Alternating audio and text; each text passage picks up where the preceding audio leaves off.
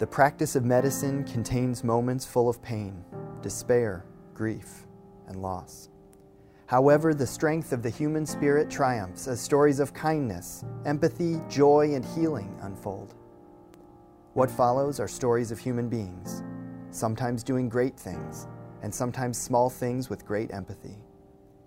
Welcome to Med Stories, brought to you by the Teacher Learner Advocacy Committee at Indiana University School of Medicine. So I'm losing all of my hearing on my left side, maybe my face, and then a 16-hour surgery. And then I think really the first thought was, I don't know what I'm going to tell my mom. Hello, I'm Jared Shields. I'm the Chief Resident of Radiology here at IUSM. I'm one of the residents that gets to be here. I'm a physician in training. So this is Chang Ho. I'm one of the neuroradiologists here at IU. Also serve as the neuroradiology division chief. So have the two of you known each other for a long time? Relatively off and on. I mean, I'm probably a known face more than anything because I passed through the radiology department as a medical student. So Jared, I understand that recently there was an MRI research opportunity. Is that something that happens a lot? It's not a very common thing. I think there was only a handful, maybe less than 10 volunteers that got this opportunity. So I consider myself, hey, this is a thousands and thousands of dollar scan and I get it for free. So you go in and you get this scan, but you had a special request for them to capture images in a particular place, right? If at all possible. I know it's an experimental scan, but is there any way you could just scan my brain? I have this head cold, and I think it would be neat to see what that looks like. So you get the MRI, which includes images of your brain, but the technologists see a problem. Now, where do you come into this story, Dr. Ho? I got a phone call from the MRI technologist, and he's like, "Hey, you better come down here. You know, like we're scanning one of the residents, and I think he has a brain tumor." So when I got down there, you know, it was one of these brain tumors that was not easy to miss. I mean, it was big enough that it was definitely easy to see, but it was very characteristic. You know, and my many years of neuroradiology training and experience, I could tell that this is what's going to end up being what's called a vestibular schwannoma. And so a vestibular schwannoma is a benign tumor, but it grows off of the vestibular nerve within the internal auditory canal. So this nerve is responsible for your hearing and also for your sense of balance too as well. And this tumor was big enough that it was growing out of this internal auditory canal channel, which carries the nerve, but into it was pushing on Jared's brainstem, and it was Wow. It was pretty obvious. It wasn't a subtle thing. So Jared, had you been having symptoms leading up to this? I mean, I know you didn't get the scan because of symptoms, but... Right, yeah. I thought up to this point I was perfectly healthy, and I should say, right when I got out of the scanner, seeing Dr. Ho, I just figured he is heavily involved in research. This is a new research scanner. I thought he was just coming down to check it out. It's like, oh, great to see you, Dr. Ho. And then he said, "You want to sit down?" I said, "Sure, I'll sit down." And he showed me this picture of this golf ball sized tumor on the brainstem. Yeah. And he said, "Well, how are you feeling?" I said, "I'm great." And he goes, "Well, this is your brain." And then I looked at him, and then it started to sink in.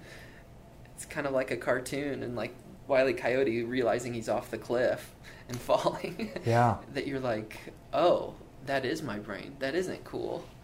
And then, I mean, the week before I found out my wife was pregnant, and so just all of these thoughts just started tail spinning, and the world was very slow and very quiet.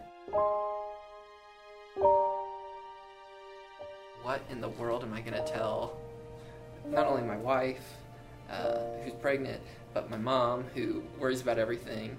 I had a ski trip coming up in 2 weeks, like a snow skiing trip with my dad. It was just like a father-son trip. The first thing I did was really isolate myself. I did not reach out to anybody.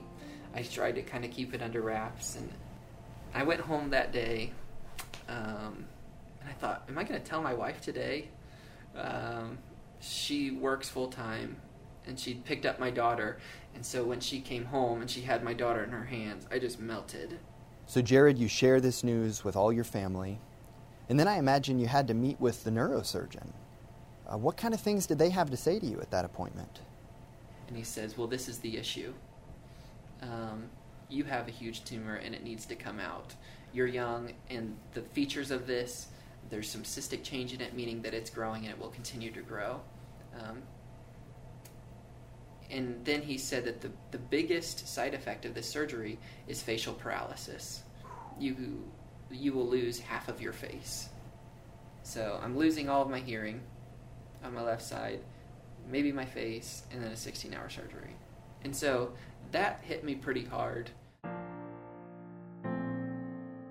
And I realized, okay, this is either going to be a thing that kills me, which I just simply rejected to believe that. I was very convicted about that, and faith's important to me. So I think that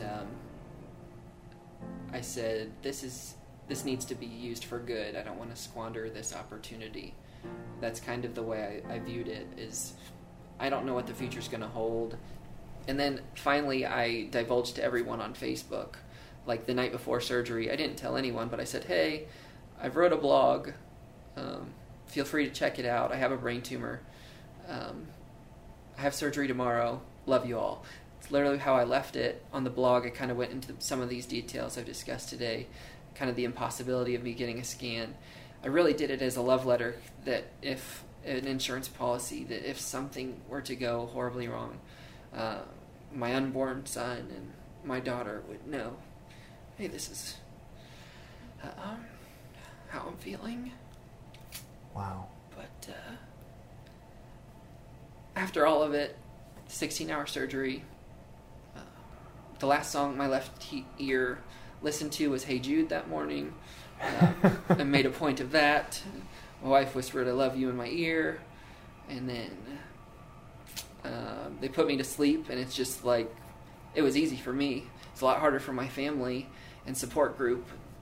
The surgery was successful. And how are you doing now?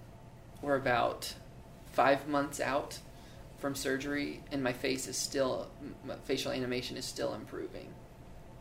Every week I see a change. So it was pretty great. What would you say you've learned through this whole experience? Every day you're going to see people that are sick. And I think that also gave me perspective, being from the patient side and experiencing the patient side, is that we work in these buildings where every day in this hospital is somebody's worst day of their life.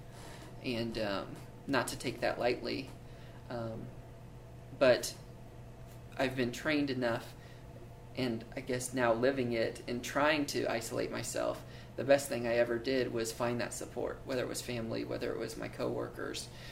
And I think that this culture here at IU has been one that cultivates and develops that and makes you want to do that. You don't have to be an isolated island. There are plenty of people that want to reach out. You just have to be willing to just be a little vulnerable, I think. I think that that's the biggest lesson.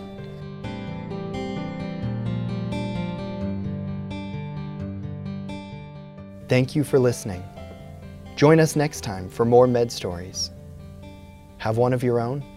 Email us at medstory@iu.edu. That's medstory@iu.edu. This has been a production of Indiana University School of Medicine, preparing healers and transforming health.